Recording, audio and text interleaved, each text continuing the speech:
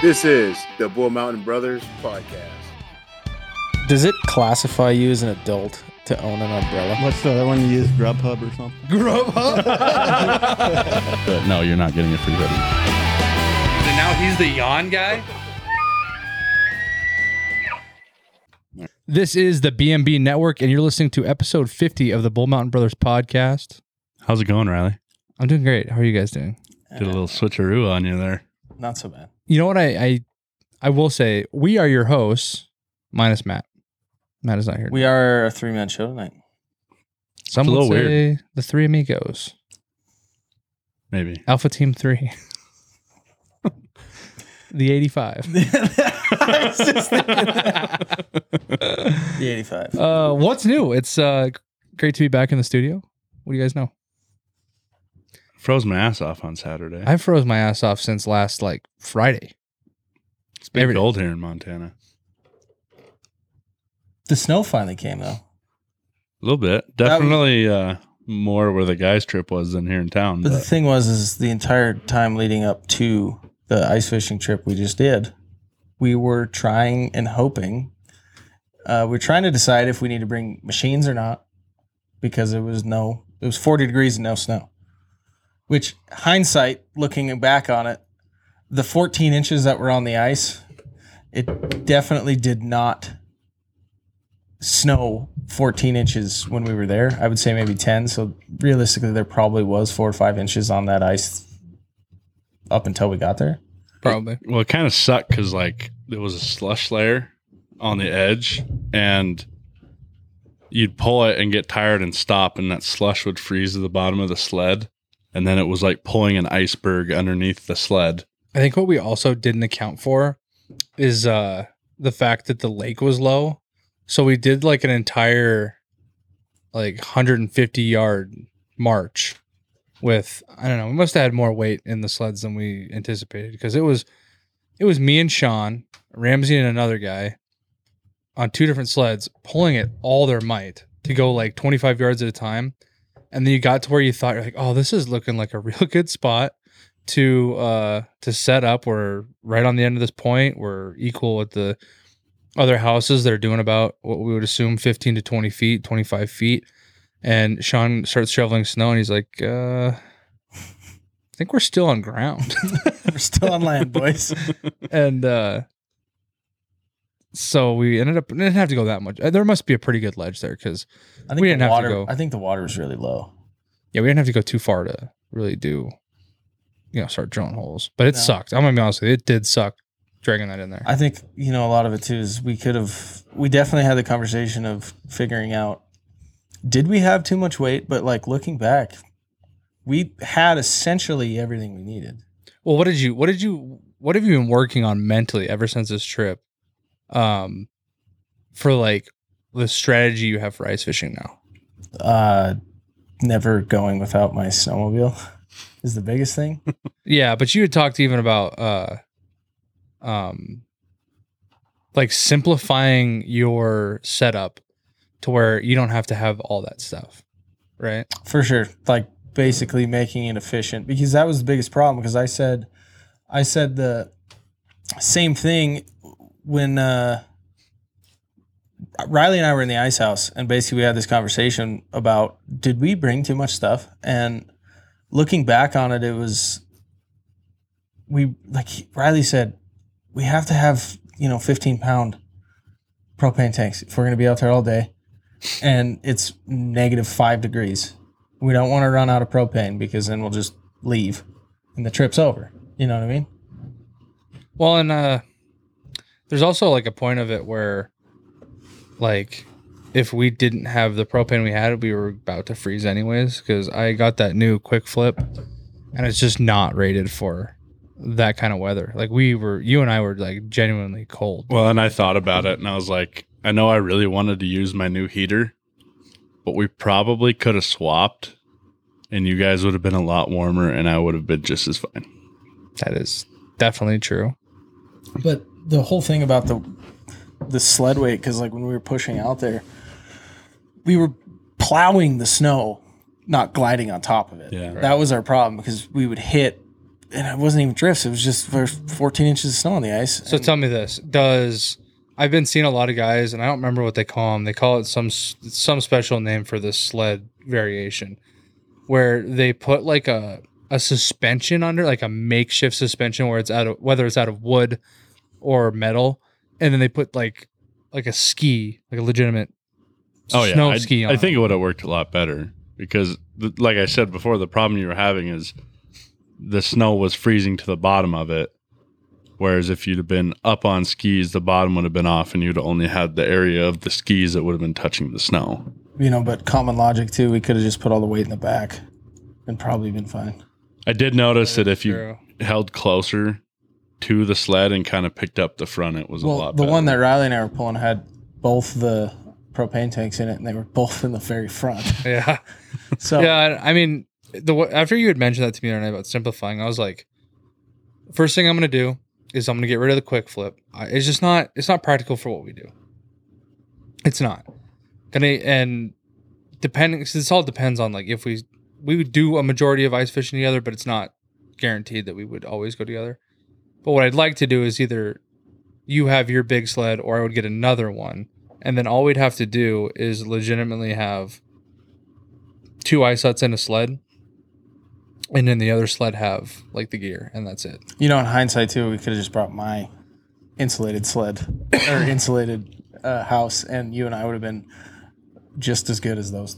Yeah, I remember when me and you took that out. I had those foldable chairs, and they like fit perfectly against the back side by side. His is just a tad bit smaller than mine. Shorter and a little narrower. Yeah. Well, all I know is sitting on that bench in there with Sean, and it was 30 degrees Saturday morning when we started fishing. It was the start of the cold weather. Excuse me. And it would slowly just start getting colder throughout the day. And I remember you could watch the inside of the ice hut. And in the middle of the day, from the ice hut going, it was wet around where the heater was.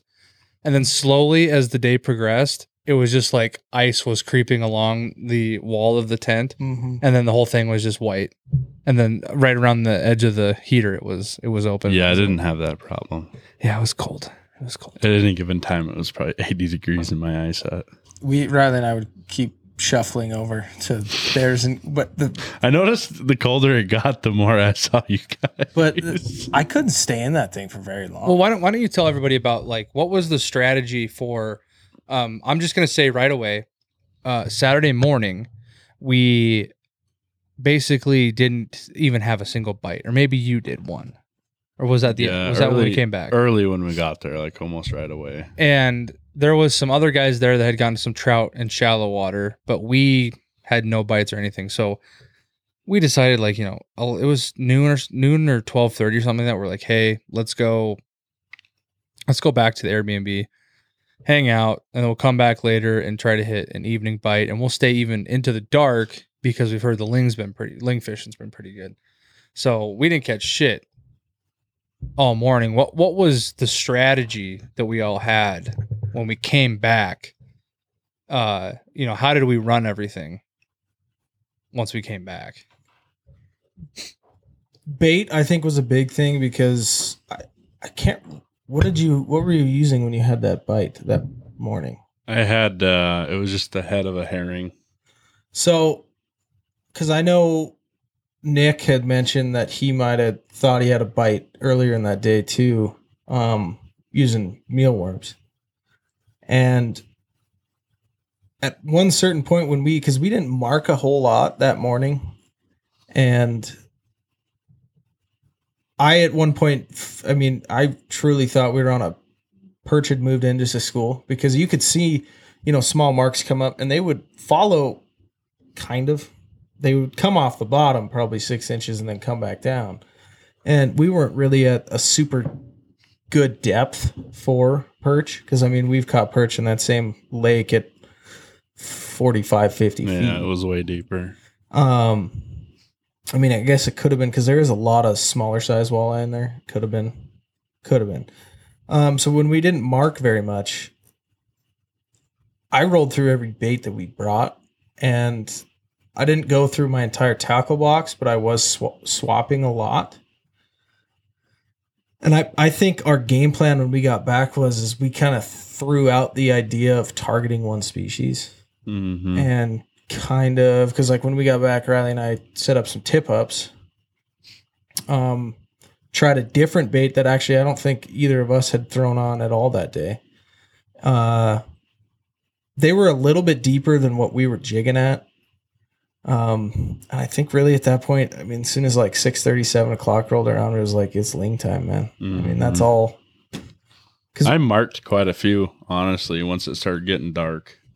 Well, You were the first one that had anything happen at all inside the tent. Yeah, I mean, I was talking with Christian, who was sitting with me in my ice house, and all of a sudden I see him look down at the flash, and I look down at Flasher, and you could see my lure, like it hadn't moved because I was dead sticking.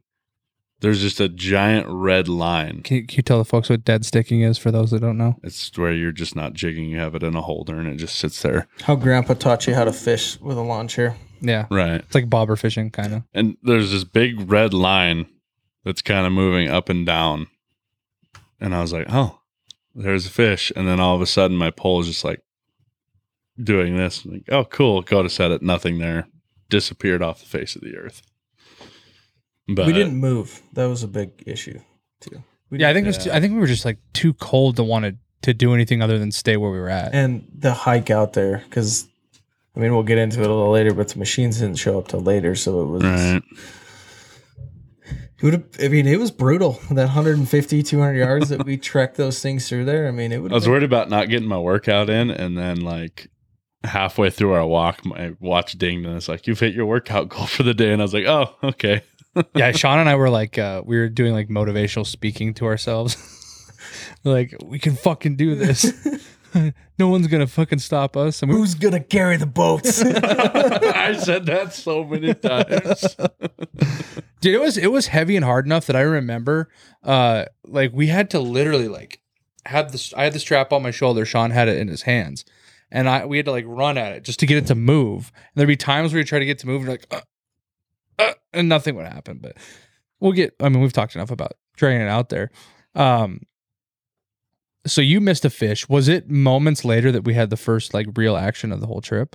Or was it hours later? Like 20 minutes after that. So it's probably 7:30 at night, dark, getting real cold, and you guys had was it notice on the flasher first, or was it pole action? Well, so I'm sitting there and we're just talking still back and forth. You know, there's nothing to do in an ice house but bullshit. And it's dark in there because I didn't have a light. Catch fish. I didn't. Sean and I had a light. We were professionals. I didn't have my little ceiling light, and so I mean, the only light you're getting in there is from the buddy heater. So it's just a orange glow And the disco from the flasher. right. Yeah. And then Christian was like, "Did my pole just move?" So I shine the flashlight out on it and never moved. And I was like, "Oh, watch pole you never see it." And so I turn the light back off and we go back to talking again. And pretty soon he's like, "Dude, I swear that thing's moving." Shine my light on it. Nothing again. And all of a sudden we both look down at the flasher and it's just a solid red line underneath. I was like, "Oh, there's a fish down there." So I'm like sitting there kind of jigging, and all of a sudden his pole's like moving the little holder off the thing. And I'm like, "Yeah, you should probably get that." And so he hooks it and starts reeling it in. And at this point, we don't know what it is. Because, I mean, you'll catch walleye at night, too. And gets to the hole. And you saw it. It was a good-sized ling. Yeah, Sean bailed out of our tent real quickly. Yeah, I made when he heard you, like, actually catching a fish. Well, yeah, I yelled fish on. And then I heard the zipper unzip on the other tent. I was like, oh, yeah, he's coming over here. Got it right up to the hole and made a fatal rookie mistake. And instead of grabbing the fish, I tried to use the line to pull the fish up onto the ice and got the head up above the ice, and it snapped off. Well, it didn't snap off, but it unhooked. Yeah, which we were all kind of bummed because it was that would have been the third trip where we hadn't caught anything for hours on end to that particular place. you guys went there once and caught perch, like you were talking about. Everything else since then's been awful. And so like to lose that fish, it was like, wow, we're actually learning how to catch fish out here. And then Sean's like, well, what are you using? And you guys are like, yeah, we're using it's a smaller version of it's smelt. It's cut bait. It's what it is. It wasn't even a rattle crankshot either. Yeah, it was. Or buckshot. It wasn't. You're using a buckshot? It was a rattle. I thought he was just using a hook. No, that was Nick and Dylan that were just using hooks, but they're just using bare hooks with fluoro leader on it. But we were all using we had gotten some smelt essentially from the local shields, and Sean cut it all up Friday night when we got there. So it was all, probably pieces like that and the heads really, which I mean, using a head, they always talk about jig head minnows for walleye and stuff like that. I mean, it all works. So, but you guys had put like a piece on every piece of every treble of the buckshot, right? Yeah. So he had the same thing happen to him that I had happen, is where a fish bit it and everything came off. And he's like, nah, screw this. I'm just going to put a piece on every hook. I never did that because I just I was using a teardrop head with a single hook. So I just put it through the top of the head. And I think that's where my downfall was. I think I should have tried to actually put it through the mouth into the stomach and then hooked it through that way, because I think they were just pulling it through. Well, and so then instantly Sean's like, yeah, Riley, we're switching, because him and I were still using waxworms from when we thought we were catching perch, because that was you and me that back that thought I had caught it, because I was dropping waxworms down, and I had my pole went ding ding ding ding, and I thought I was catching something. So you and I had switched to waxies, and then after that you're like, dude, we're smelt right now. And so he's like, he had a treble just loaded with, so I put 2 or 3 pieces on mine too. And I'll let you tell a story what happened 30 minutes later. It was such a fun, probably the most fun 5 minutes you and I have ever had fishing together. Definitely. Basically, close quarters in this pop-up. Riley and I, he's got his Vexilar, I got mine. We're just sitting there talking. And we're just, doing the ice fisherman thing, staring at these flashy lights. And I think we started marking occasionally something would come through.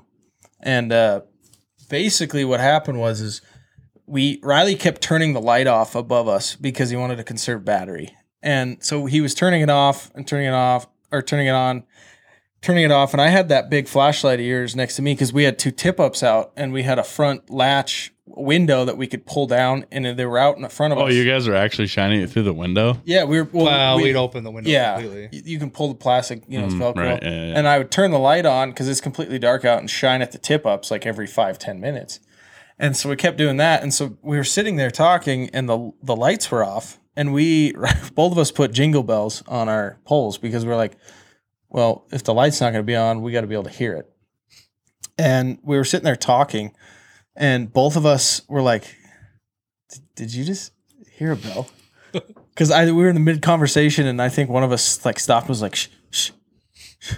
And we were both just I don't know why when it's dark and you're trying to listen, you look around, you do that. And we're sitting there and all of a sudden we hear, ding, ding. And it's Riley's pole. No, it was yours first. It was mine. Yeah, it was yours. It was mine first. And so Riley reaches up, turns the light on, and my pole is doing, typical tap, tap. And so I grab it out of the pole holder, and I bring it up, and I'm feeling him. He hits again, and I set, and I just completely miss. And I start reeling up. Because I'm like, oh, he took my bait. Riley looks down at his Vexilar and he goes, he's still there. And then all of a sudden, Riley's pole, ding, ding, ding, ding, ding, ding, ding, and he has a malfunction with his rod holder because it's completely froze to the ice. Yeah. And he's trying to grab it. Meanwhile, I'm reeling as fast as I can to get it up to check to see if I still have bait on. And as he's messing around trying to get his pole holder, he just grabs the whole thing and takes the pole holder up with him. And I think he lets it tap, tap, tap, and then he hits and misses too. And by that point, I was already as fast as I could dropping down, and I was. Were you a little bummed at that point after we both missed? Yes. It? Were you both? Because I was feeling, I was like, oh, that sucks. It's like missed opportunity, you know. And I'm going down, and I'm watching my Vexlar as I'm coming down, and I see Riley at like 15, 20 feet because of his set. He came up, 5-10 feet. And right below, because I looked at him and I saw him, he was still up like this, and I looked down and I saw a mark at like 5 foot off the bottom. And I was like, he pulled that thing all the way up there. I mean, it followed him. And so when I dropped back down, I literally set my pole, watched it hit the bottom, reeled up once, and I just sat there and I didn't even jig it. I just held it there and I watched that red dot come back down to the bottom. And then my pole goes dunk, dunk, and I went, oh, he's back. So I raise, gave him one jig, and then I felt him hit again and just freaking, oh, he was. It was good. I think it was kind of funny because we were both like after I had missed and you decided to go back for him, where we both like looked at our Vexlars at the same time, and we both like at the same time, we're like, he's still there. Yeah. And Sean's like, oh, he's on me. It was just so much fun because it was just like, I don't know. I love the moments like that where you just kind of playing it out. And so, yeah, Sean caught a really good eaterling. I mean, probably a 2-pounder, maybe. He's probably pushing pound and a 4. half. How many times did I pull my scale out of my tackle box and remember And we that never I had it weighed and it. I never used it? Because I think we thought we was going to be like, because it was, it was like a half an hour later after Christians, but it was like, it felt like, yeah, we're in Ling country now. Yeah. And so I think that we weren't like focused on that. But dude, I wish we had a picture we could pull up right now. I might have one. Let me look. Well, if you can find it, pull it up. If not, Ramsey can put it in later. But the biggest thing, the funniest thing to me was as soon as I set the second time he hit me, and we both saw that pole freaking, both of us are like, yes, we got him, and, reeling up. And that just made it, it's like that. It's so funny because like you go 3, 4, 8 hours without catching fish, and that one moment of 25 seconds, that moment, probably 15 to 20 seconds, makes up for all of that 8 hours of not catching anything. It's funny you say that whole second thing where you knew you had him. When Christian hooked his, he was reeling in, and as he was reeling in, it was just going zzz. I'm like, oh, your drag is way too loose. And so like I was like, just hold your pole there and I'll tighten it. And I go to tighten it, and all of a sudden like the line relaxed, and I was like, oh, we lost it. And not even like half a second later, the thing just goes zzz on the Titan drag, and I was like, "Oh no, he's still on there." But mine, I had to open my bail. He ran. Oh, he definitely ran. Oh yeah. And of course, every time you're ice fishing and you're onto a fish, your face is 5 inches away from the hole, doing this, looking down. But I basically, I had to open my bail and let him go because I was like, I can't, because. Ling have a very, very soft mouth, so you can. They're just like catfish. You could drag it, even a barbed hook. You could drag straight through it, and it worked out. And then I actually, my favorite way to pull an ice or an ice through a fish, fish through the ice. I like to boat set them. So like once boat you flip? get them, boat flip. Yeah, once you get them to the hole, I like to just bring it like you're boat fishing. Of course, bigger fish, it's a lot. Unless it's a 40-pounder. Yeah, you gotta grab it. But I think we need to invest in some gaffs, to be honest. Well, that all depends on if you're not every fish we catch. Yeah, but even with a gaff, you can still like hook the gills to where you're not actually poking a hole through the fish. Jeez, I look like a goofball in this. Hang on. Who took that picture? Because it definitely wasn't Christian. I wasn't. I thought Ramsey was taking it because he was on the right. That's why when you see this picture, I'll be completely honest with you. Until I get a new phone, do not expect me to take any pictures because the glass is broken on my little camera right here, and it fogs up, and then I just you can't even take a picture. Well, it's like I saw the picture. I was like, well, Ramsey or I definitely did not take that picture. No, that was the problem. Is I thought Ramsey was taking it. That's why I'm looking at Ramsey while Christian is taking the picture. Yeah, there's a. I did see. He's like, why is he looking at you? There's definitely a science to taking outdoor pictures. But you got that thing up yet? I got something to say while you're looking that up. Okay. So I would say that for a lot of people out there that are in, if you're interested in this podcast, you're probably consuming outdoor entertainment all over. And for a lot of my friends and stuff that aren't like podcast listeners and some that are, they watch a lot of YouTube stuff. Like when they're about to go out, like I think that a big thing, like before guys go elk hunting, is just watch YouTube elk hunts for like a week and a half. And so we watch a lot of ice fishing videos, and it's a lot of guys that are like, Eastern South Dakota, Minnesota, like ice fishing country. And I know there's good ice fishing in Montana, but I also think that there's like genuinely bad ice fishing in Montana.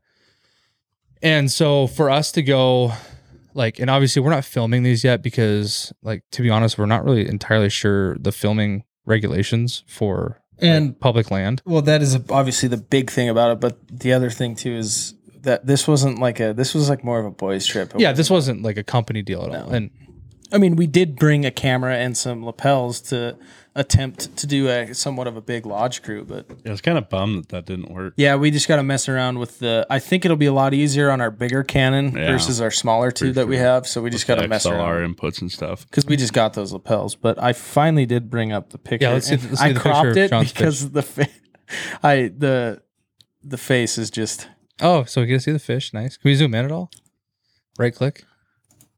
No, there's a zoom feature. How about I just computer? Hit escape. Looks like a nice looking Montana ling. Hey, there's our nice Sean. Oh, look at that. That's a pretty looking fish. Yeah. So they're so cool. I mean, they don't call them slimers for no reason, man. You can see in the background. You can see our freezing cold quick flip the setup that's our setup in there. Yeah, look at all the ice on the inside of it. Yeah. It's awful. Don't look at those down there.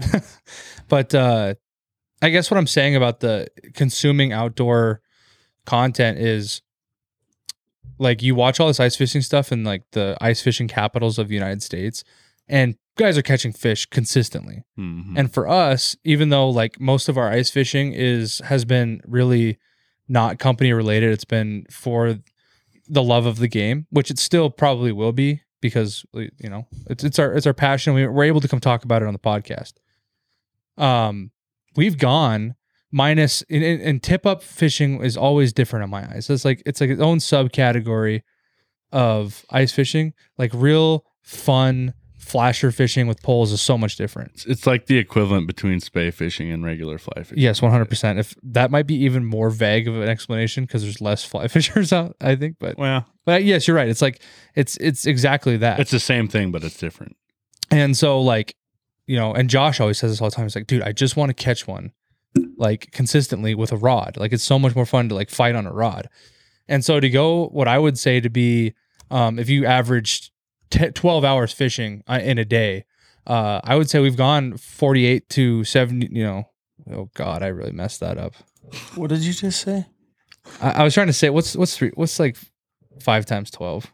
60. Okay. Like 60 hours of not catching a fish on a rod through the ice to like actually have a successful, like, you're on the graph, the fish is actually working your jig on the thing, and like the whole experience is just like, oh, finally we get to catch a fish like a normal fly fisher or ice fisherman, And so that was my favorite part. And then, just to be anticlimactic, that was it for the day. That fish died, the fishing died off after that. And I think it was because it genuinely went from 10 degrees when Sean caught his fish to like probably 15 below.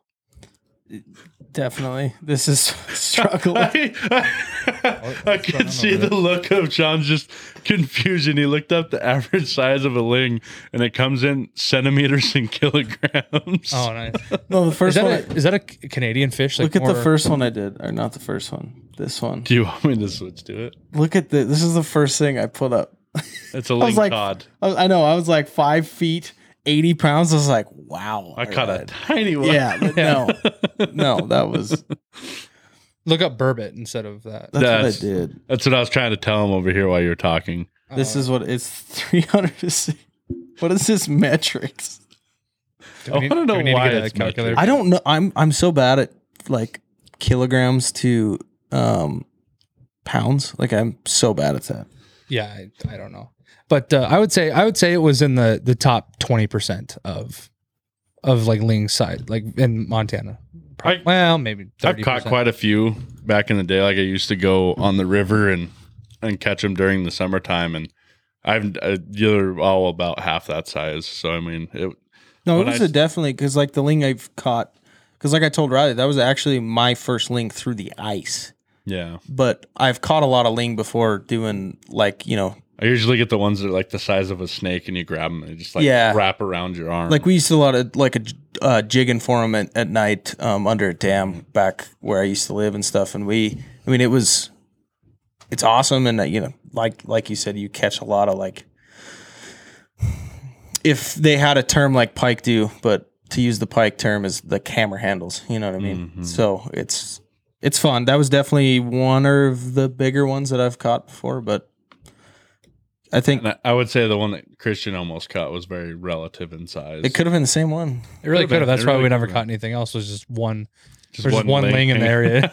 Well, the problem was because I wanted to fish like the depth we were at was perfect for walleye, at least from out on that lake. We could have been a little deeper, but I think we could have been. I think honestly, we probably would have, if we wanted to just go there to catch fish. If we were 10 to 15 feet, we would have caught more fish. Because it would have been all trout. The trout would have been there, and I also think the ling are hanging up low too. I don't know. It's hard to say. I think the biggest problem with that spot that we were in is, like you said, I think there's such a shelf there that like the fish are just kind of moving through. They're not really like hanging out because it's such a steep angle that they're at. Well, that makes sense why everyone was fishing bays too, instead of like I would say we were on the main lake. Oh yeah, more than anything. Well, where they came in with the snowmobiles, that was actually the spot I've had the most luck on a boat there for walleye. Across from it though, right? Yeah, not on the same side. It'd be call it the northwest shore of that campground that they came in. Yeah. But the other thing too is, I mean, I don't know how technical you can get with it, but I do know that walleye like mud beds in certain temperature water. And I didn't ping any structure when we got out there, and that I was telling Riley this last night. Like we should have just kept going till we found some. But they also could have been very lethargic with how cold it was too. Yeah, for sure. Because I mean, like springtime walleye, they always go to the warmer water. Mm-hmm. So I mean, who knows when that starts? Like you can get into when deer rut starts. You know what I mean? It's just that same stuff. Sean just so badly wants to talk about boat fishing, and he's already over ice fishing. I'm not over ice fishing. I just always looking ahead. I want to change a few things for next time. Yeah. Absolutely. I guess to finish the story, all we could really talk about is how what was amazing was we decided to leave at 11:30 at night, and Chad rolled in with the snowmobiles to save us from having to hike. That would have been the worst night of our lives if we had to hike that all out that night. Yeah. Do you kind of regret in a little bit that we didn't go fish that Sunday morning? No. You don't regret. It was kind of nice getting back early.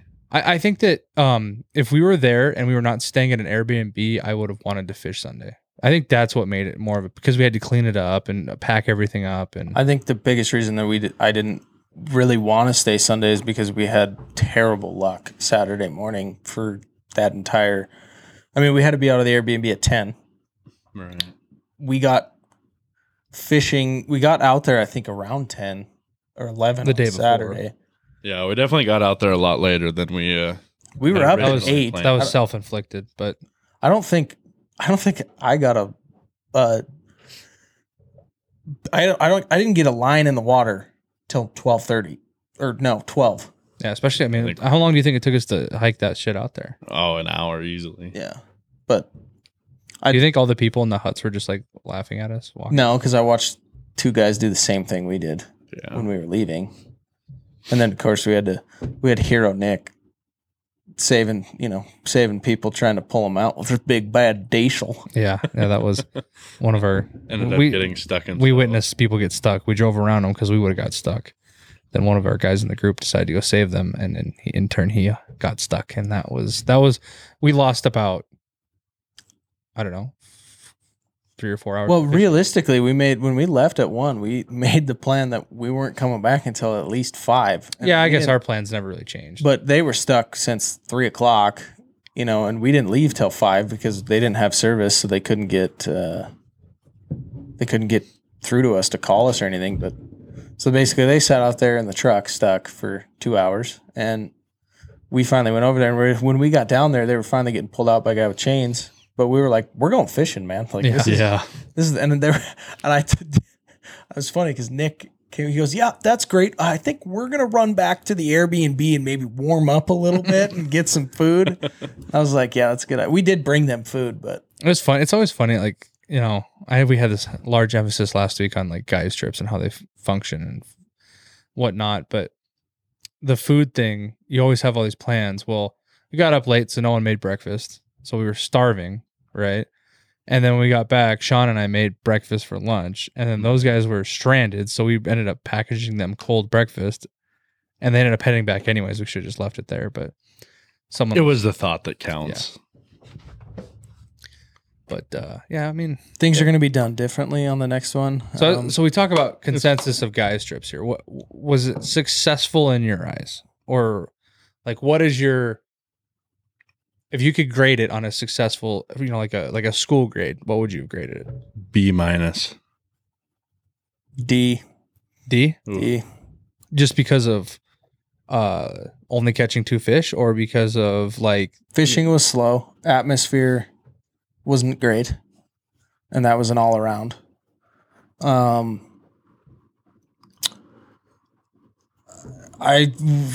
Thinking back on it, we definitely could have done things differently. The time management was Friday very night, poor. definitely different. It was a boys trip, which we did. So we did do the thing that you do on boys trips for sure. But at the same time, it's ice fishing. You gotta be into it, and you gotta do it right. Full send or no send, I think that looking back on it, like when we got there Friday night, and it was a nice Airbnb. Like if you have to do a review on it, I would say, I did. Like you did. 5 stars, dude. Attaboy. I'd say like I'd tell him it was very like I really enjoyed how everything was set up like very well. It was nice, new, clean appliances and silverware and all that stuff was all nice.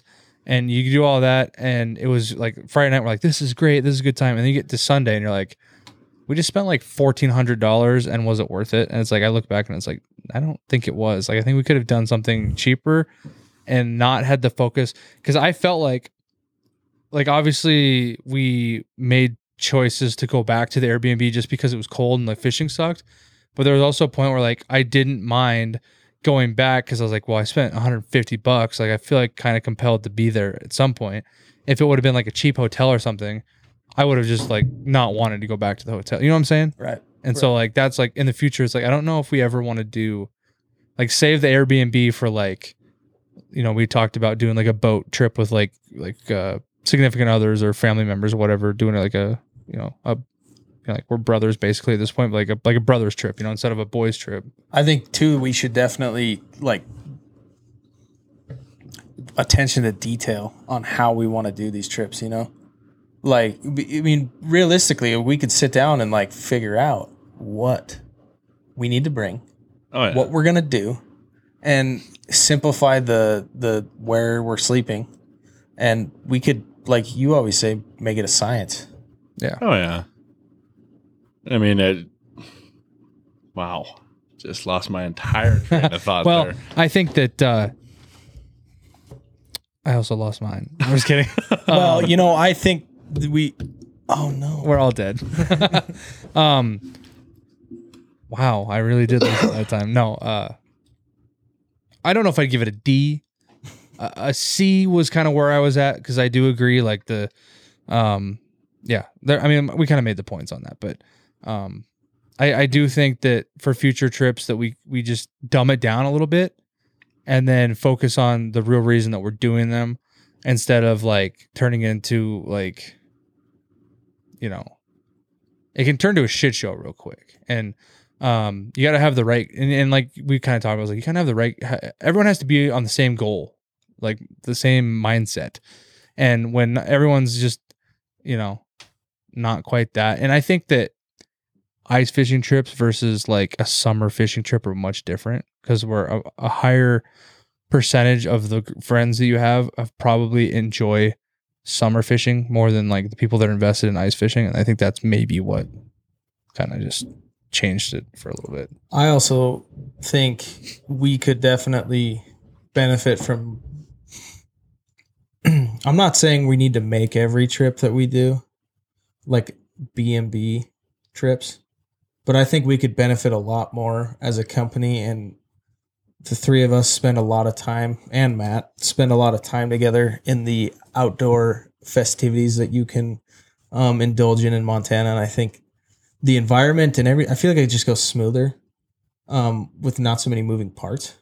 So we could definitely benefit by just kind of sitting down, and these kind of trips, we're obviously still going to be, we're going to go with friends like we do, but doing more with like the three of Just us the and three. benefiting BMB from And it. centralizing it around actually doing what we're going there to do. Because the three of us had the same thoughts of we're here to, catch fish. That was my first mic touch of 2023. Good God. No, it's not. And it's funny because he just does it like grabs the thing. It's because I'm getting lazy and I'm leaning back because the camera's off of me. But I think you're right. But I do think that we were successful in a lot of realms. I don't know. It's funny that we turned this boys trip thing like it's this whole deal, but it's fun to talk about. I think food wise we did great. Because we talked about how you could like overspend and then go home with all this extra shit. And I think like we ate, our only protein was elk the whole time, minus I think we had some pork breakfast sausage a couple times.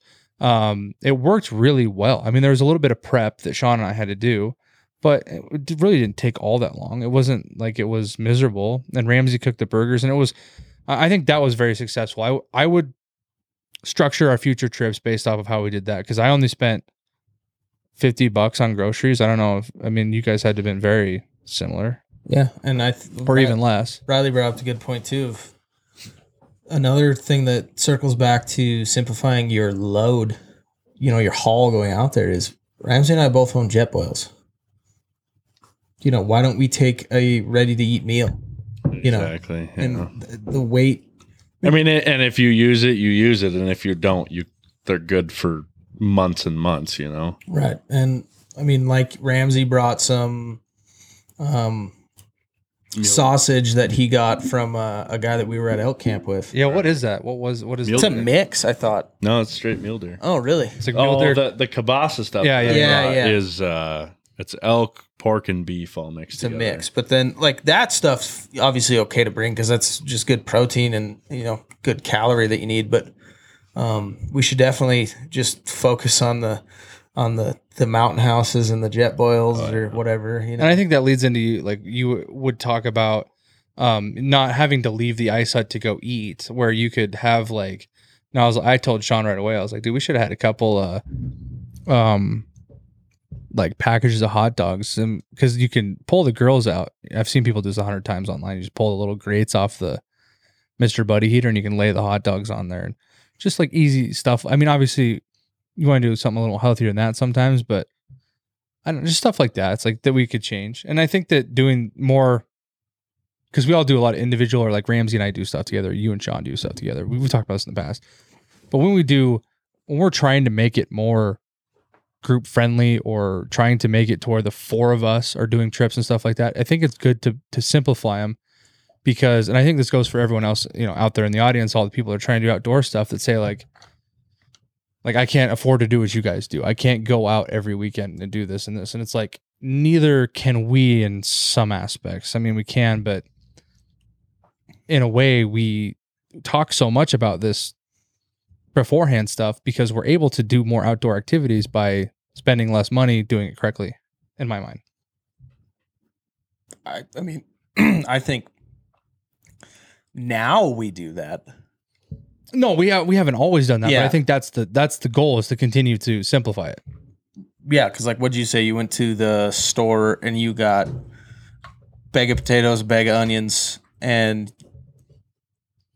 Spices and oil. What was that, like $50? Yeah, and it was like $50. And did you even? I don't think you and I split that really. Yeah, I really did not spend a whole lot of money. I mean, I bought a few things here and there, and I just like, well, But I'll help out where I can, and that kind of stuff. But it just seems like if you simplify every other process of the trip, you can spend more time doing what you went to do and less time doing the other things. This is actually, maybe I'll just pull this up when we go to break to show Riley this, because I was talking to him about that guy's setup on the snowmobile last. Oh, yeah. I'll pull that up at break, but something like that, like I was talking to him, I'll show you too, obviously, but it simplifies beyond a sled even.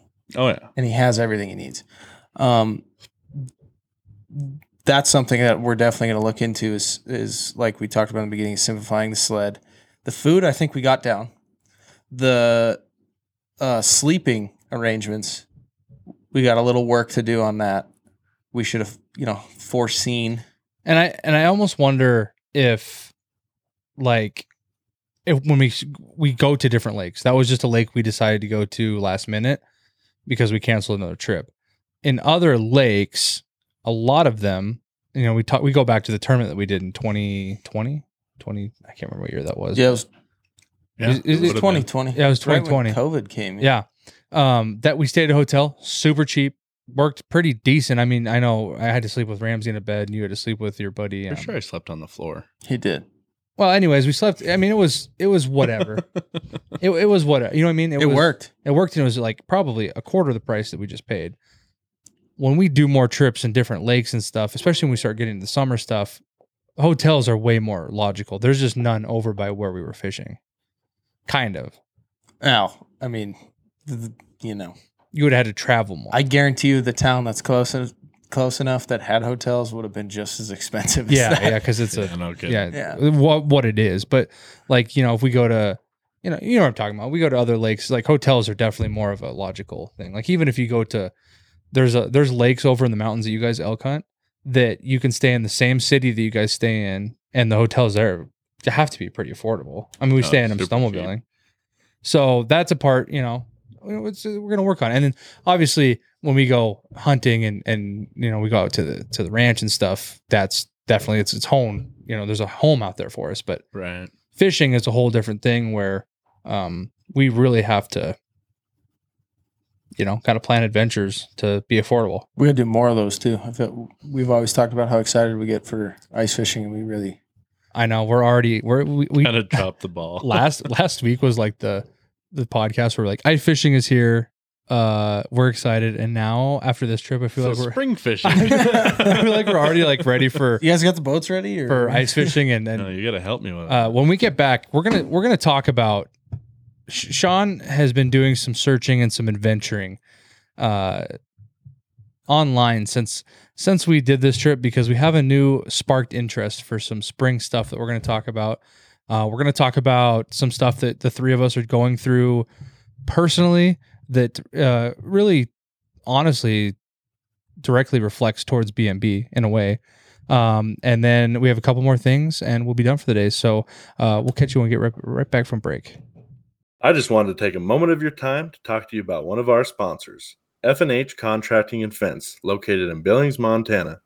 If you're looking to spruce up your yard or want a little more privacy for them summer backyard barbecues, or maybe you just need part of your fence repaired, contact our friends at F&H Contracting and Fence by texting 406-661-7484.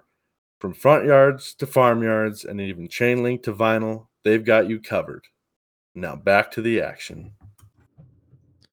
So we're going to talk a little bit about what Sean's little 2023 temporary dream, because we have a lot of goals and aspirations for hunting season, but it's so far away and we talk so much about hunting season come May, even when turkey starts, that fishing is really what's on brand for right now. And you had a lot of inspiration struck from ice fishing this weekend for your spring goals. And I just want to talk a little about like what has inspired you to want to do so much boat fishing this year?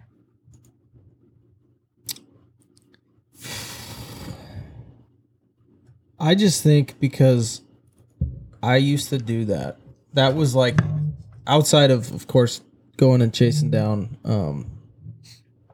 trout on a fly rod or even just a spoon off the shore. just going everywhere.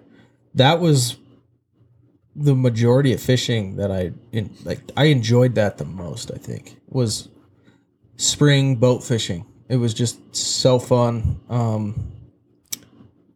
Just the attention to detail that's required in it. I mean, we're kind of far from that point right now. We have the bones to what we need. Oh, yeah, we just had to. We also have to get past the 24 inches of ice that we were just on. But Yeah. well, I mean, like, what you guys are. This is gonna be a fun little project that I think we should share with our listeners over the next, as we're working on it. Where Ramsey has a boat, correct?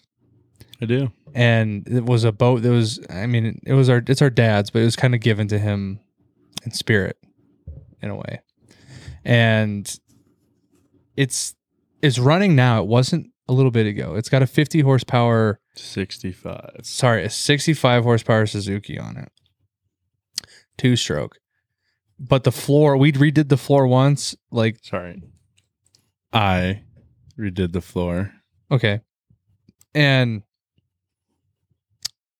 I don't know. It's just, I think it would be cool to talk about it now and then, like, over the next few months, like, post about your guys' progress on creating a BMB.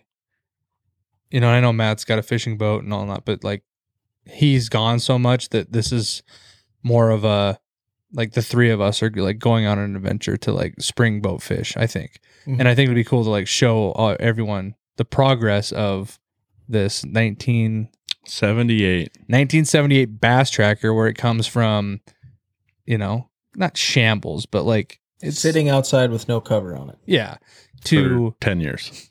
to what it could be this spring. And again, I don't know how much fishing film we can get in because permits are a whole other thing. But if we can be successful this spring and be able to get some permits, it'd be really fun to show the boat out in action. And Sean's got all these, I don't know all these ideas that he has, but he contacted us the other night. He's like, hey, is there, like, some separate funds we can set aside between the three of us to make this boat good and then transfer it to, you know, we have ideas of getting a nicer boat down the road, but this is kind of like our spring fun time. Let's get us kicked project. off. Yeah, so I mean, as Riley said, it's a 1978 Bass Tracker, which from the research I've done is the OG. Like, it is the first year that they ever made a Bass Tracker. Now, is Bass Tracker It's Tracker. made by the Tracker brand? Or Well, it was original. This is just my research. I don't know if I'm 100% correct, but they changed the name from Bass Tracker to Tracker. okay, and so this boat was made specifically for fishing, like the original fishing boat. Oh yeah, it's not necessarily a flat bottom, but it's a shallow V.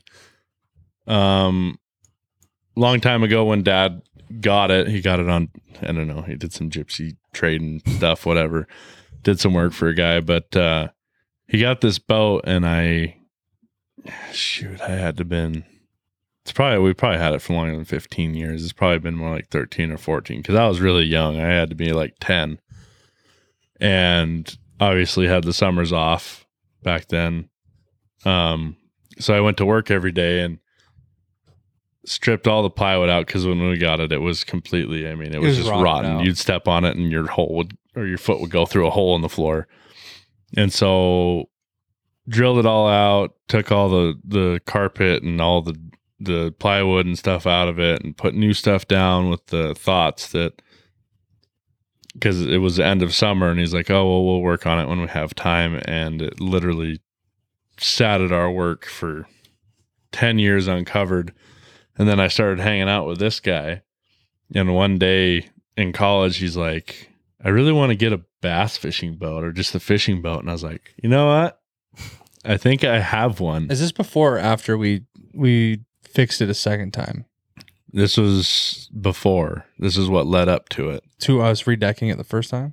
No, that's what I did. Is I redecked it the first time. That was And we did turf on the floor too. that was the second time we worked on it.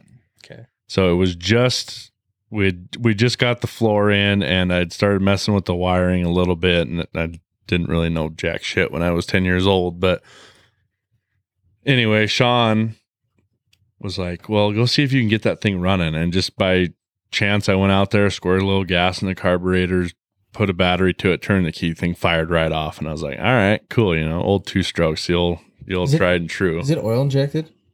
No, you have to mix the gas. But so I kind of got it running, and then I think you ordered shift cables and stuff for it. You found them somewhere. Yeah, probably someone found them somewhere. Put new shift cables on it. Went the glue route, but didn't use the right stuff, and it rained like the day after we did it. Still don't have a cover for it, which definitely is in the books of things to get. And then even the third time now, again, me and Sean started talking about it again. I'm like, yeah, I need to get that thing over. So I took it up to my buddy's house where we live. Well, no, that wasn't the first. You had it at Dad's. Oh, right. We had it at Dad's, and we couldn't get it running. We'd done all this work, put carpet or AstroTurf down, and got it to where it was probably just going to be a usable boat, nothing over the top.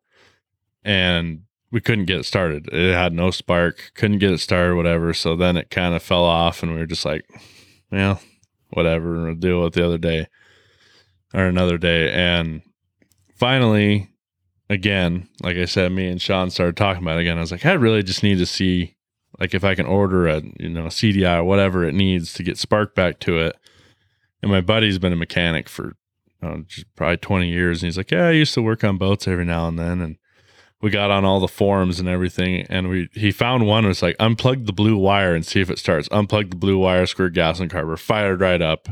I mean, it ran, put the muffs on it, ran water through it. Everything worked beautifully. Steering works, and it got to a point, and then here we are again on our fourth time. It's been sitting now since probably this time last year, I think, is when I pulled it up in there. Really? It's been that long? No, it's been almost a year.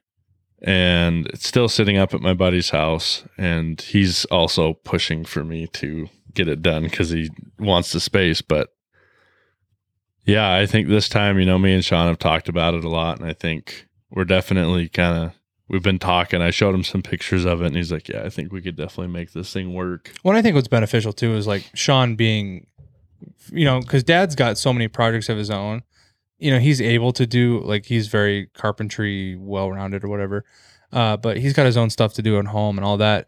What's nice is having Sean that's like also just as like smart when it comes to making boards fit in the right places and designing and whatnot. So if the three of us sit down and tackle a project like this, it could be done in a couple weekends, in my opinion. For sure. I was actually telling Riley last night, the funny thing when I Googled just to look at it, trying to make some preliminary designs for it. You know how much that boat was the day it came out? Like $4,800. $2,995. Really? I found a newspaper clipping the day it came out. Oh, really? Yeah. Am I correct? Is it the first model ever? I didn't look that in depth at it, but I mean, there's just a ton of things that we can do to it to, get better storage, live wells.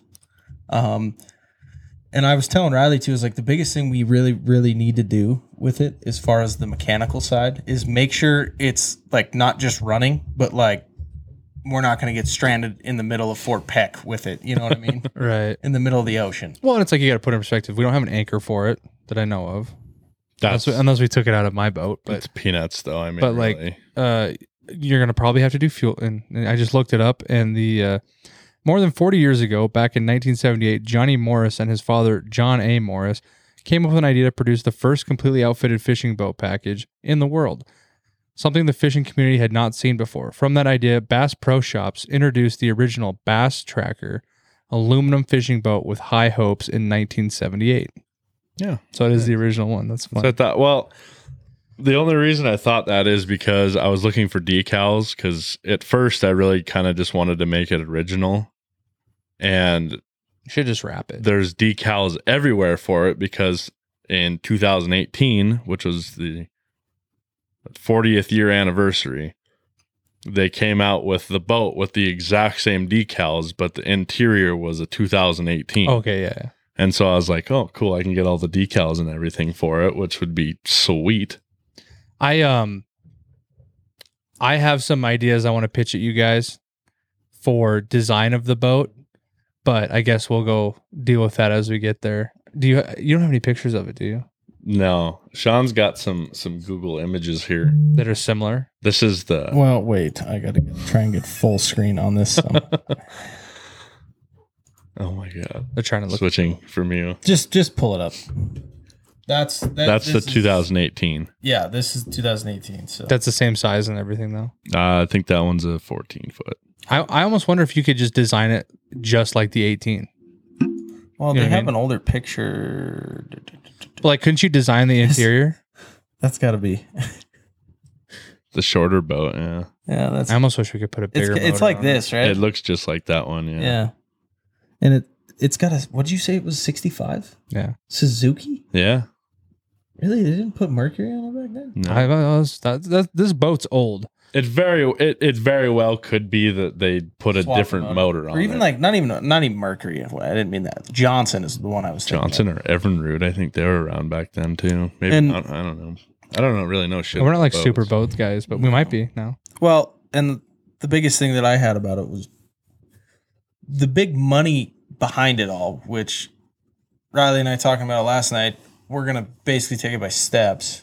We're gonna get the carpentry and the design done on it, and the mechanical, so it's an operating, functional boat. And we're gonna design it so it fits the three of us doing Right. tournaments or just going out to film an episode or just fishing just for fun.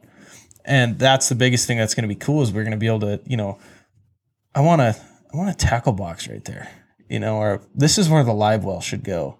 And I'm sure there's going to be a lot of mechanical stuff behind it, plumbing, new pipes for the live well. Oh yeah, we're definitely gonna have to do that. Back then, they just used garden hose For what? so you have a pump, right, and it just pumps almost like a bilge pump. It pumps into the live well, and then it has a hole up top where it just kind of pours out the side of the Oh yeah, And boat. I think fish were smaller back then too. yeah, That live well the is live like well's like this big. yeah. it's Maybe not very is it a big. foot by foot? Maybe it's like a foot and a half by a foot and a half. So we're gonna obviously make that bigger. We're because probably you gonna could put- make it out of because right now it's made out of steel, right? aluminum. Everything on that boat's aluminum. So you could make it out of wood and then just put like I honestly some like paneling on if it. we're gonna have it down to bare bones, which is what we're probably gonna have to do because the plywood on it's garbage again. But I'm just gonna get the old aluminum spool gun out and I'll probably just weld in. Dude, we almost should pull it. We should get new extend it. tires on the trailer and pull it to Sean's shop. It might be the easiest place to cut wood for it. for sure. And the biggest, I think, money that we're gonna put into this, I want Electronics, to put for nice sure. electronics on it. And I was talking to Riley, like I was scrolling through last night, and I mean, we don't need to go out and buy the Helix 9. That's $3,100 for one primary screen. Yeah. We can go out and obviously as we buy a nicer boat, the electronics, will go with it. Well, why don't you show them the boat that we're like this is so this boat is like a 2023 thing, but like show them the boat that we're looking at for probably like a similar boat. Like a Ranger or The one I was looking at a last tracker or something like that where I don't know. You always look at the guys that are in the Midwest. I've actually, I have weird like dreams of like scenarios for filming for this. I always think about doing like a really serious video talking about like just standing on a boat and talking about how like I always thought that like boat fishing and spin fishing was for old men and people that didn't, because I was a fly fisherman, and then it cuts instantly to like how badass that like tournament fishing and like actual spin fishing, boat fishing is, You see why there's such an appeal for it. You see why guys like the Guggen squad, those guys that are down and are they in Texas or something like that? I have no idea. That have such a large following and were able to make a huge company based off of like bass fishing out of boats and like these guys that have $50,000, $60,000 fishing boats with 250 horsepower engines on it. There's a whole industry for this. And once you start to dive into the idea of wanting to do it, it's like, wow, that's actually very appealing to me. This is definitely, I think, like big down the road is what we're gonna get to. Oh yeah. For sure.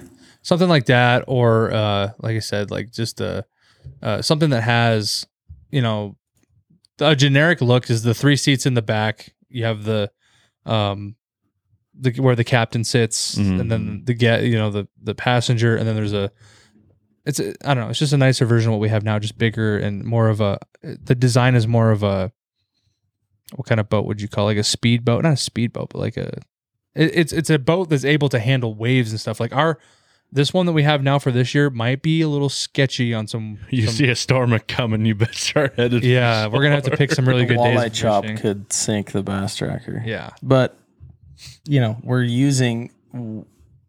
gonna definitely. I mean, I feel like by the end of this little boat, I don't even know how to word it. Fixer upper of this boat. The little the project. If we do a little project film on it. It's gonna look like we're definitely gonna do it before and after, because it's gonna be like way, way different. Well, I think what's cool too is this is like, it gives people the feel too, like what we try to portray all the time is we're not like these rich dudes, that social media rich dudes. This is something that everyone does on the planet. Like that is in our, like most outdoorsmen are on a budget, and there's a lot of guys that have to, they either have like what we have, where we've spent a lot of money on bows. We spent a lot of money on fly rods and ice fishing equipment. Now, when we go into another hobby, again, like we talk about the guys trips, you have to be money conscious to be able to do everything that you want to do. Because a lot of people are like, how do you guys do all of this? Like, I get to go fishing like once a month, and it's like, well, I'm just broke all the time. That too. And also there's some of us that have some very understanding significant others, because to be able to do it a lot, but you have to be money conscious. And I think it's cool to show, like, it's a 1978 boat that we're trying to refurbish we have a set money budget that we're going to spend on it. And I think a lot of people can relate to that. I think it's cool. I think it's going to be like that first trip we get it out. We just and it just sinks to the bottom of the. Oh no, come on. She's seaworthy, baby. But it's going to make, I feel like it's going to make our spring, summer fishing so much more enjoyable. I think it's going to take us to the point where we're like, Monday morning, all we can think about is how we're leaving Friday to go on a trip, or even in our favorite. We have that lake that we just went to that's fairly close to town. Like in the summertime when it's light till 9:30 at night, we'd be like, hey, we're all getting off at 5:30. Let's just bomb over there real quick, and I'll bring the boat to work and hop in the truck. Everyone meet here at 5:30 and let's just go. Yeah, I used to do that all the time. As long as like that a jet boat. As long as you're like maintaining it, like taking care of the boat every time after you use it and putting everything away correctly, it should be almost easier to launch a boat on an evening or something than even to go shore fish somewhere. It's almost equally as easy to do, in my opinion. And it's more fun. Well, and more. That's another thing that we're going to get into is, like we've talked about this whole episode, is efficiently doing things. And it's going to turn into just being so efficient that it's like, back the truck up, dump it off, we're gone. 3 hours later, back on the truck, back home. Oh, yeah. We're going to build this boat to where, like, we leave it's going to be covered, obviously, and we just leave our stuff in there. No, we never leave anything in there. If you're listening to this podcast and you're a thief, we leave nothing in the boat ever. Don't worry. It's I'll leave Ramsey in there with a 12 gauge. Well, I get what he's saying. Like, if you want to leave your tackle in there, and that may be something we would consider when we're designing these, have a lock on our cabinets and stuff like that. This is going to introduce us to tournaments. Because we always talk about doing tournaments, and I feel like we just haven't taken that leap. We never really had a good way to do them, No. Ice fishing, I think we're set up enough to do tournaments. Oh, yeah. But, definitely for ice fishing. But once this boat gets done, we realistically could be looking at doing a lot of serious tournaments in Montana. Realistic timeline, I think we should start working on it as soon as I get back from California. Oh, yeah. Because I agree. We have, what did you say last night? Like 2.5 months realistically to... Yeah, I don't know if we're going to really... It is Montana. It could be negative 25 in March. I want to say guys start boat fishing around May, maybe earlier. I've boat fished the week of as Christmas. long as the ice is off, and it depends. Like I said, I boat fished the week of Christmas before. Some of the best rainbow trout fishing I've ever done in my life on that certain lake, but it just depends. Oh yeah. As soon as that ice breaks. Every year is different. Yeah. And if, I mean, They're real hungry as soon as that ice breaks. things change. That's why I've always liked doing a shoreline ice fly fishing when the ice breaks. It's really good because all the trout are really zooming the shallows, looking for the first bit of stuff to eat. It's probably all the bait that the ice fishermen leave. Yeah, no kidding. So yeah, I know that was kind of a crazy tangent that you probably weren't expecting in February, but that's something we're going to work on, and we think that it'd be cool to share with everybody our little, we put our minds together what we can create, and hopefully it works out right. I'm painting the whole thing. I've decided that. You're what? I'm painting the whole thing. Painting it? Yeah. Why don't you just have your buddy wrap it? Because I just don't think wraps in water are gonna. People wrap boats all the time. Really? Yeah, I'm sure he does tons of them. Yeah, it's possible. yeah. And then we can now I asked Sean about this. Are we putting like lights on the outside of it? Yeah, And stuff For like like night bow fishing. I mean, and Or like just night just fishing getting in back, general. Yeah, absolutely. getting back to the dock and stuff. Oh yeah, it's gonna have light bars on it. Don't you worry. Yeah, we just have to have 3 batteries in it. No big deal. We were already talking about 4. Probably even 5. You want to put light bars on it. Oh my god, this thing's getting more expensive every day It's fine because once we have it, we don't have to spend any more money on it. until we get another boat. Well, I'm never getting rid of that thing. Yeah, that'll be like OG the bass tracker, old, man. old trusty. Do you guys have anything else to say about the boat? No. Stay tuned. It's gonna be badass. That's gonna be cool. We're gonna go now into something a little more serious talk, I would say, and Uh-oh. a little more personal. But I think it's cool to talk about. So, if you've been with us since day one, you know that our first interview was with Zach H, good friend of ours that became TikTok sensation, viral for his weight loss. And around that time, Ramsey and I had, we had mentioned, I think we even got personal on a podcast with Josh about just that, talking about wanting to be better outdoorsmen by losing weight and stuff like that. And we took what Zach had said to heart, and he taught us how to meal prep and stuff. And unfortunately, I don't really know the circumstances, but we really only took it seriously for like 2 weeks. Wouldn't you say? I mean, we never talked about how we probably a month. We attacked it, and we gave it a somewhat of a try. And honestly, I only worked out like 5 days total during that. Like, it was more or less just eating better. Don't you think? Looking back on it, I would say me and you worked out for probably 2.5 months pretty consistently. So we started at Planet. I was a little bit ahead of you too, because I had a big day to get Right. for. Right. yeah, that's true. But- Forget about that. That was my motivation. But it was probably about, I think because we started at Planet and then moved to the other gym, and then I think we were working out of that other gym for right up until my wedding, and then Right.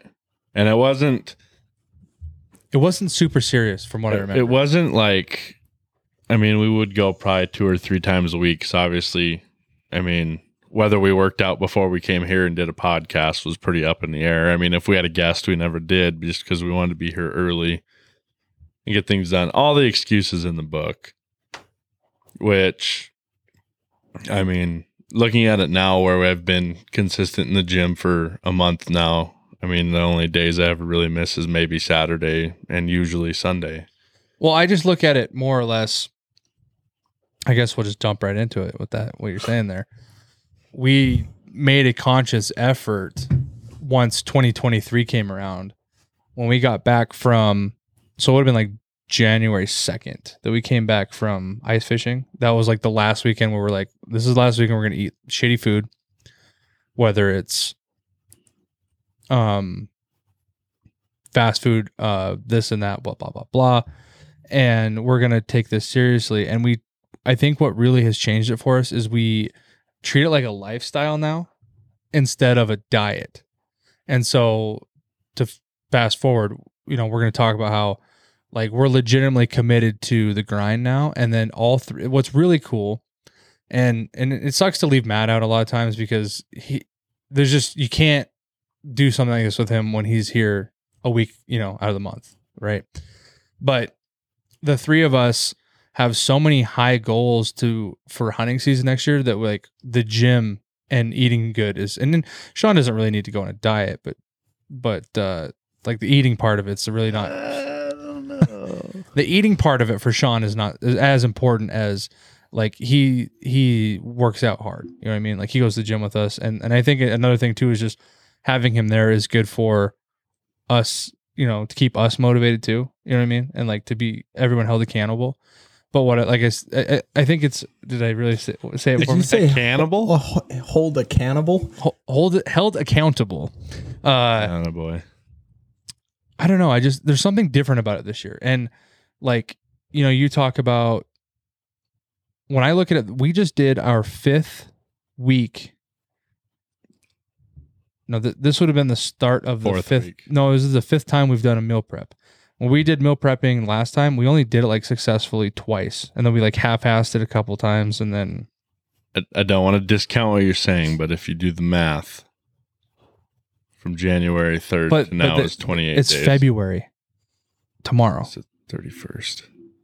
I'm just saying it's been 4 weeks. We've done it 4 times. No, it hasn't. It's been more than that. I guarantee you it's been this because the way that it started, we started on a half week. We started on a Wednesday. So I promise you this is the 5th time that we've meal prepped. You just said it right there. What? You said 4th. No, this is the 5th time that we've It's okay. Whatever. It's okay. But we also have been committed to the gym this time.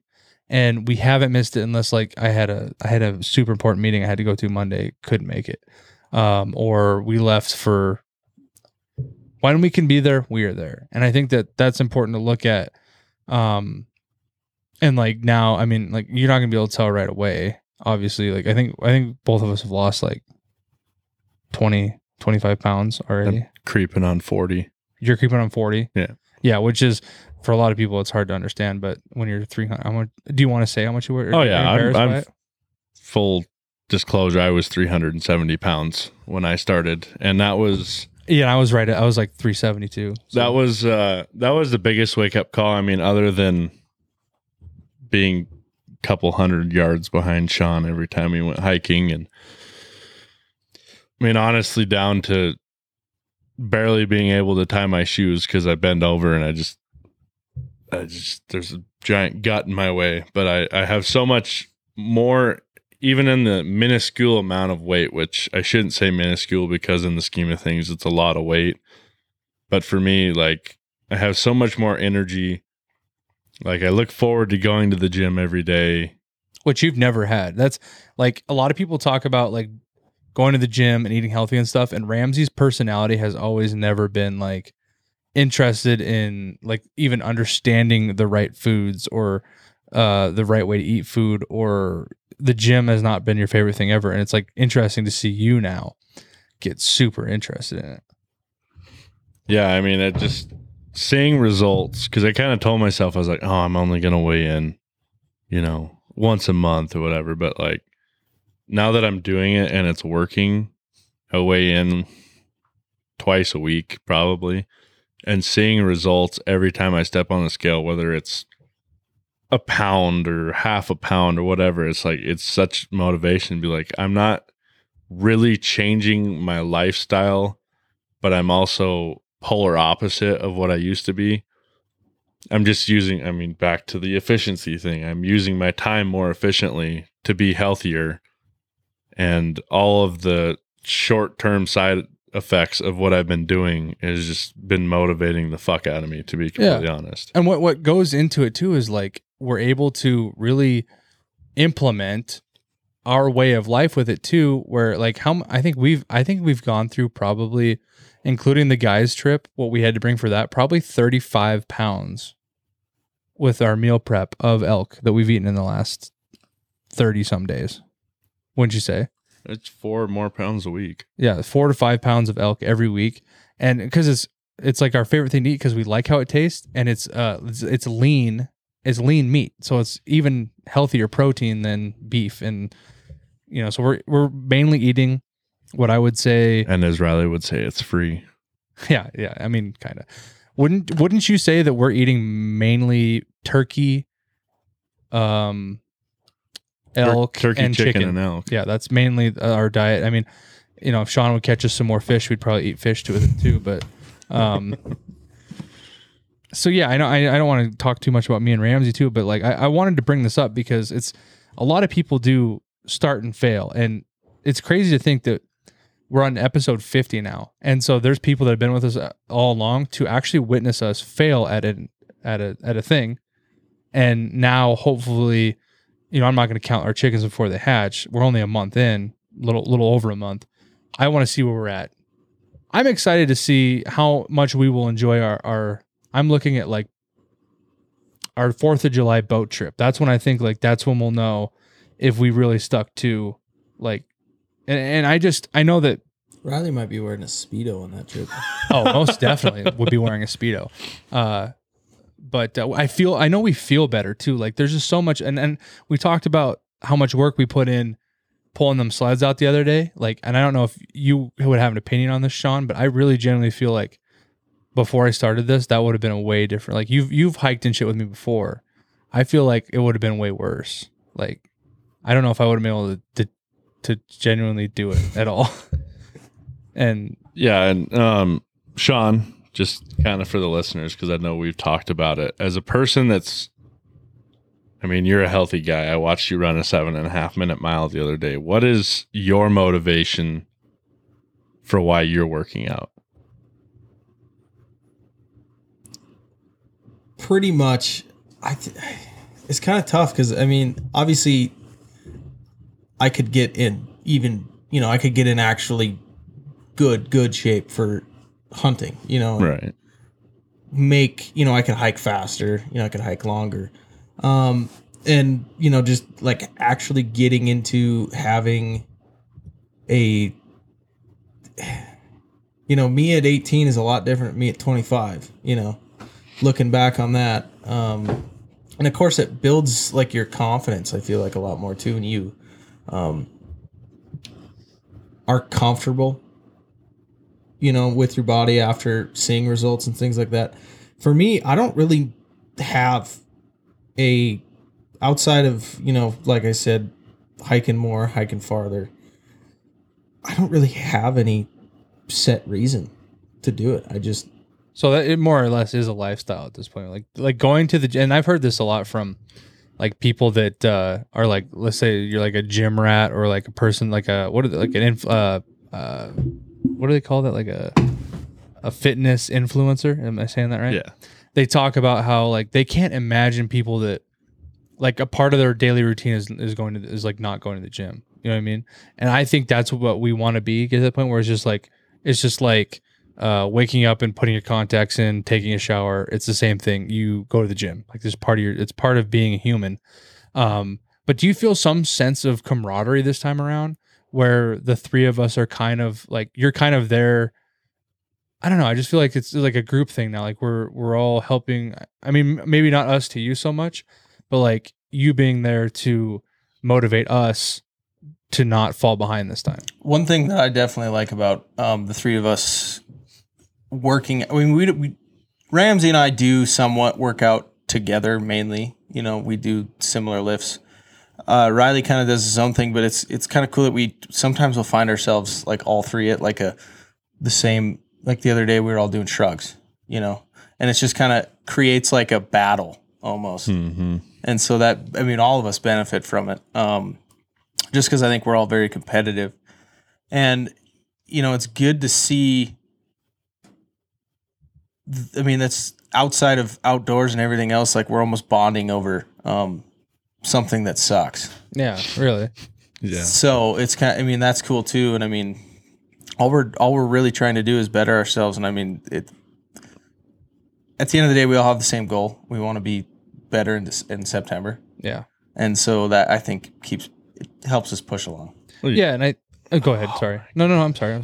I thought I was going to beat him to it, but I didn't. Well, there's a lot of good things that I have to say on this, but go ahead. But, and I think a lot of it is not necessarily for the rifle hunting aspect of things, but I know me and you incorporated last year a lift that would build up our strength for pulling a bow back, simply for the fact of, like, if you have to be on draw or full draw on something for an extended amount of time, you don't want to Which happens a lot. fail the hunt because you didn't put enough work in at the gym to be strong enough to hold your bow back.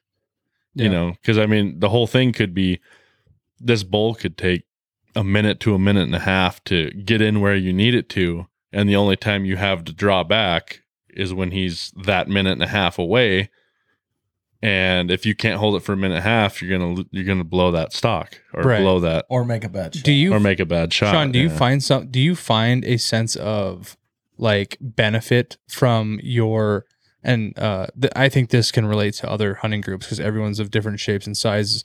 But do you see a benefit to your hunting partners getting more physically fit for what you guys do as a group? Definitely. Like does this make you like you're like, I'm happy these guys are doing this because it also benefits my experience? I would say so. Sean's tired of waiting for me. At some points, it that definitely crosses my mind, and I think when you get into better shape and are able to it's not saying like I'm some super hiker. I'm not by any Right. means. Or that we're not able to do, I mean, like Yeah, we you shoot guys- animals, but yeah. like more able. Right. And I think it can, I mean, because there's definitely been times when Ramsey and I were archery hunting last year where he basically was like, I really don't want to hike up that hill. And I think that attitude will definitely change this September when, he feels more confident. And I hope that it eases my eagerness that I think Ramsey's going to kill himself all the time, falling over trees and stuff. I can't do anything about my klutziness. Yeah, but but I can make it a little softer of a fall when I do fall. there's been several occasions I thought I was going to have to carry Ramsey out of there. Oh, dude, I'll wear my hat next time and show him the hole Better where I vacuum almost out of had a there. But tree branch through the side of the dome. I think more or less it's going to benefit, like, I mean, forget my mentality around it. I think realistically it's going to benefit you guys. Like, you're going to enjoy hunting season more, I think. Yeah, which is crazy to think. I mean, but like, I think you bring up a great point, and we've talked about this several times. I remember talking about this with Josh the first time he was on the podcast, where there's several instances that you're in, whether it's a fishing, like let's say you're wading in, fly fishing, you got to wade miles in, or a hunting scenario where if you had been more active, and I'm not even talking about hiking, I'm talking about there's situations where your body's not limber because you haven't stretched or worked it out in months, years. And so you're cramping up in situations, or you're getting tight muscles and hurting muscles. Like if you need to, there's a lot of times when you're elk hunting and you have to stay still in a place where it's a very uncomfortable position, like where you're on your knees or like one leg or something where you have to be very uncomfortable. And the last thing you need is some sort of uncomfortable feeling in your body, whether it's a cramp or something like that from being out of shape. And I think that plays a lot into it, where there's so many situations that you look back on and you're like, wow, if I just would have been more mentally strong, and you say having confidence in your body by being physically fit, more scenarios would have happened. Yeah. Successful hunting scenarios. I mean, I can think of just a few off the top of my head, but like you're saying, being crouched down somewhere or being in a situation that's uncomfortable, there's definitely been times where I'm just like, I can't take this. Like, my knees hurt so bad right now. And granted, the few times that I've done it, it never really blew any stock that I was super worried about because there was nothing that I was going to shoot. But I definitely had to move, and then there goes the deer or there goes the elk or whatever. But I mean, that happens to everybody though, too. Yeah. I mean, whether you're in Olympic shape. right. But I think at the same time, there'll be a lot fewer and far between being healthy. I personally like to treat outdoor activities like they're a sport, like hunting and stuff. And I don't know how you guys feel about it, but I like to know now going into it that like my body is able to go at it like a football game. And before, when you would sit and be a glob of shit for 6 months and then go out there and just drag your bow into the woods and just think that you're going to, that was the first couple of years of bow hunting. And I know there's a couple of times where I went hunting with Josh or something. I thought I was going to die, literally hiking around. And, I don't know. I don't want to go too far in this because we definitely talked about this last year, but I think it's, like I said, it's interesting to talk about how the three of us met someone last year, kind of took it seriously, half-heartedly. It didn't mount to anything. And then a year later, we can discover, and like I said, it just feels so different this time. It feels like this is like life now. You know what I mean? The winds are changing, my friend. Yeah, and I think that what's also cool is like what Ramsey and I used to do is we would battle on ideas. Like I would try to force him to eat what I was eating.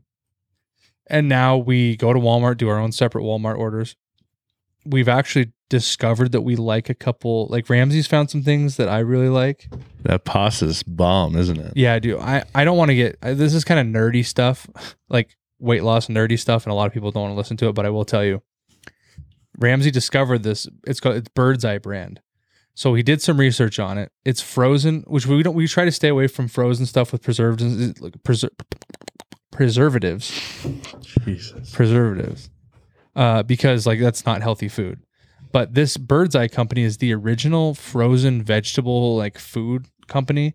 And over the years they've progressed to a point where like their food is like just legitimately good quality, like as good as you could get. Vegetables.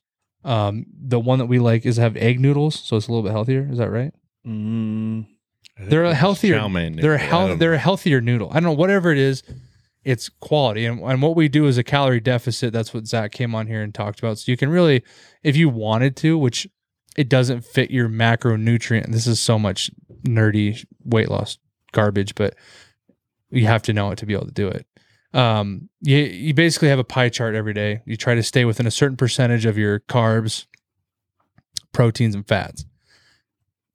If that didn't exist, to stay in a calorie deficit, you could eat 2,000 calories of pizza every day and still be fine in theory. But then you put in oils and fats and sugars and blah, blah, blah, blah.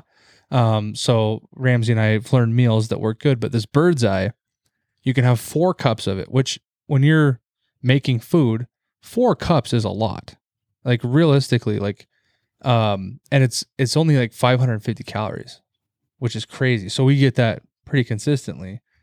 And how much you weighed 4.5 cups, wasn't it? Like, I weighed all my food for, I want to say it was last week's meals. I put all 4, I kind of in my head just divided the weight of all the containers because they're basically the same for each one. And it was like almost 4 pounds of food a day. Yeah. So like you get that's filling food. That's 4 pounds of under 2,000 calories, which we're doing.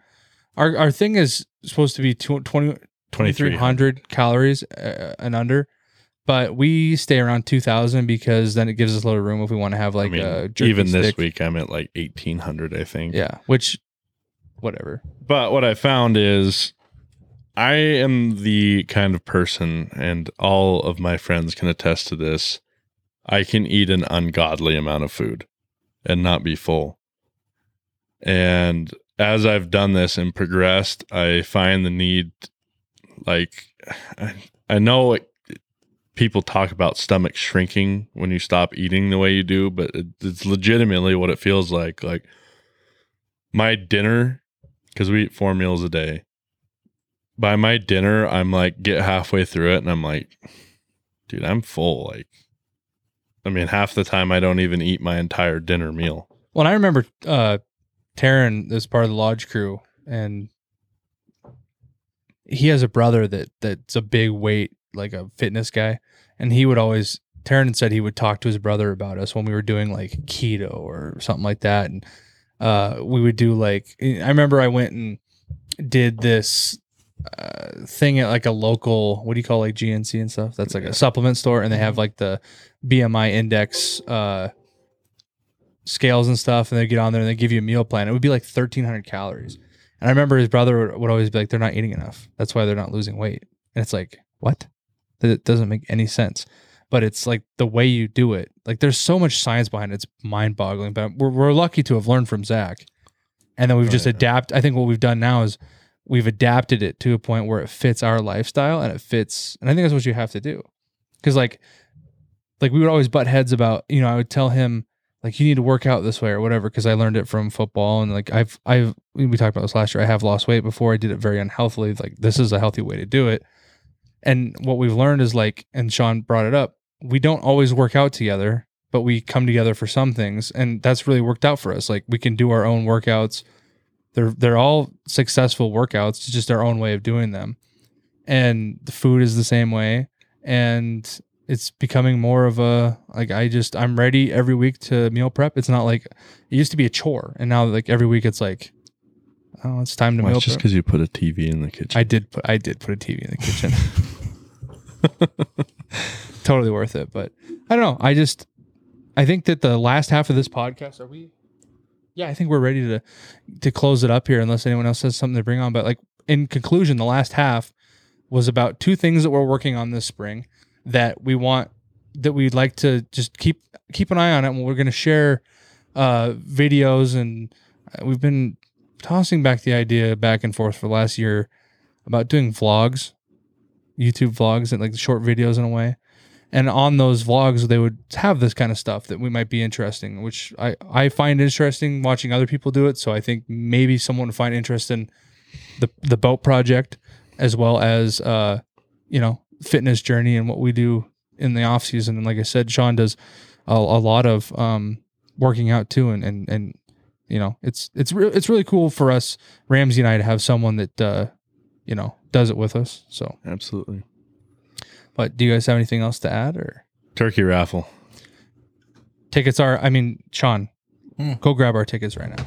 I will. You have headset on, so don't fall on the. So yeah, we have the turkey raffle tickets. We've definitely talked already about everything that goes into them, but here they come. Sean's bringing them into camera here. Oh. And there they are. Oh, bring it back a little. There we go. Nice. Get the autofocus. Look at that. Look at that. Is that enough? Those are, yes. Thank you, that's Vanna White. fantastic. It's perfect. Those are now available. Really, the four of us will have tickets. We're going to try and put them in some locations locally in Billings here. Yeah, we're going to try to do some weekends where we're actually, almost like we're not that famous, but like a meet and greet type thing. So if you want to come have or like a live podcast. Yeah, or if you want to come have a conversation with us, meet us, whatever, we'll disclose that on all of our social media if we do get that all ironed out and whatever. And I think we have until March 24th, so we have 2 months. I think we'll probably do some fishing trips before then. If we go to different cities, I'm sure we'll try to, if you email us and you're from a different city, we may be able to make it work to where we can bring tickets to you and try to sell in other cities and in Montana too. So we really have a high goal of selling at least 80% of these tickets, if not 100%, because the more money that we sell, the more that we can donate to the Starlight Foundation. For sure. Sean and I have, we kind of talked about it last week, but we have a merchandise sale that should hopefully, it's been delayed, but we're trying to get it. We'll drop it on socials when it really happens, but that's something to keep an eye out for. Definitely check out all of these podcasts are videoed now and they are posted on YouTube every Saturday. They are, I've watched all of them. They're pretty, it's like, it looks good. Yeah, it's such a better form of entertainment than audio. Well, and they serve different purposes, but sure. And the more we do, the better we'll get at it at entertaining. Who could? If you listen to the podcast on Spotify, you wouldn't have been able to see Sean's wonderful picture of his ling tonight. No, and that's such an added bonus. It is. Absolutely. We still have 5 duck calls for sale. Duck cows. Can you believe I have a podcast with you guys? But yeah, I think that's everything we have to. Oh, I have one more thing to add. I don't know if he's the one more thing guy. I'm the one more thing guy. I don't even know if Sean got a chance to look at it yet, but I want to get a little bit more feedback from her. I've had some positive feedback. We've dabbled into the journalism part of the media company, and we'd like to continue it because we think that it's a good avenue for discussion, to continue the discussion outside of the podcast and have more weekly content. But if you have a chance to go check out our website or our Facebook and go read our first blog that we put out this week, I authored it, but the idea of the blogs is to have, and I will say it'll probably be mainly us three that would be writing these blogs weekly. It was authored by Riley, but it's narrated by Ramsey on there. No. So Yeah. Spell checked by Ramsey. Very well edited by Ramsey. I mean, there was still, we missed a couple words, but anyways, like the idea of it is to have, like, if Sean reads an article about mule deer migration how did I know you were gonna in Montana, he can, instead of having to discuss it with us, he can write an opinion piece on what he thinks. And then, you guys that are part of our social media and podcast listeners and stuff can, write back and say, this is what we feel. And we think it's just a cool avenue to talk to the audience and to really deeply, because it's more personal, really, when you write the blog. So if you can go check out our first one and give us some feedback. Obviously, if it sucks, we don't want to keep doing it. I plan to probably write another one this week. I think it's going to be a in conclusion ice fishing boys trip thing, but we'll check it out when we get there. But so check that out. We're continuing to always try to. He's spell checking himself in real life. It's a sign. We're trying. I think that's a sign that the podcast needs to be done for today. But we're trying to always make everything look better and continue. Bring you guys as much content as we possibly can. So that's part of it. So I think with that, I think we're good for tonight. And does Riley have one more thing? I don't have one more thing other than Ramsey is not going to be here next week. He's going to California for 10 days. So it could be just Riley and I. It very well could be too. That would be very interesting. It's just us anyways every week. But yeah, that's true. With that said, thanks for joining us. We'll catch you on the next one. See ya. Later. Thanks for listening to another episode of Bull Mountain Brothers. Hey, if you're looking for more Bull Mountain Brothers, be sure to follow us on TikTok and Instagram at Bull_Mountain_Brothers and Facebook and YouTube at Bull Mountain Brothers. Also, don't forget to check out our BMB store at bullmountainbrothers.com, where you can find some super sweet deals on some seasonal merchandise and outdoor gear.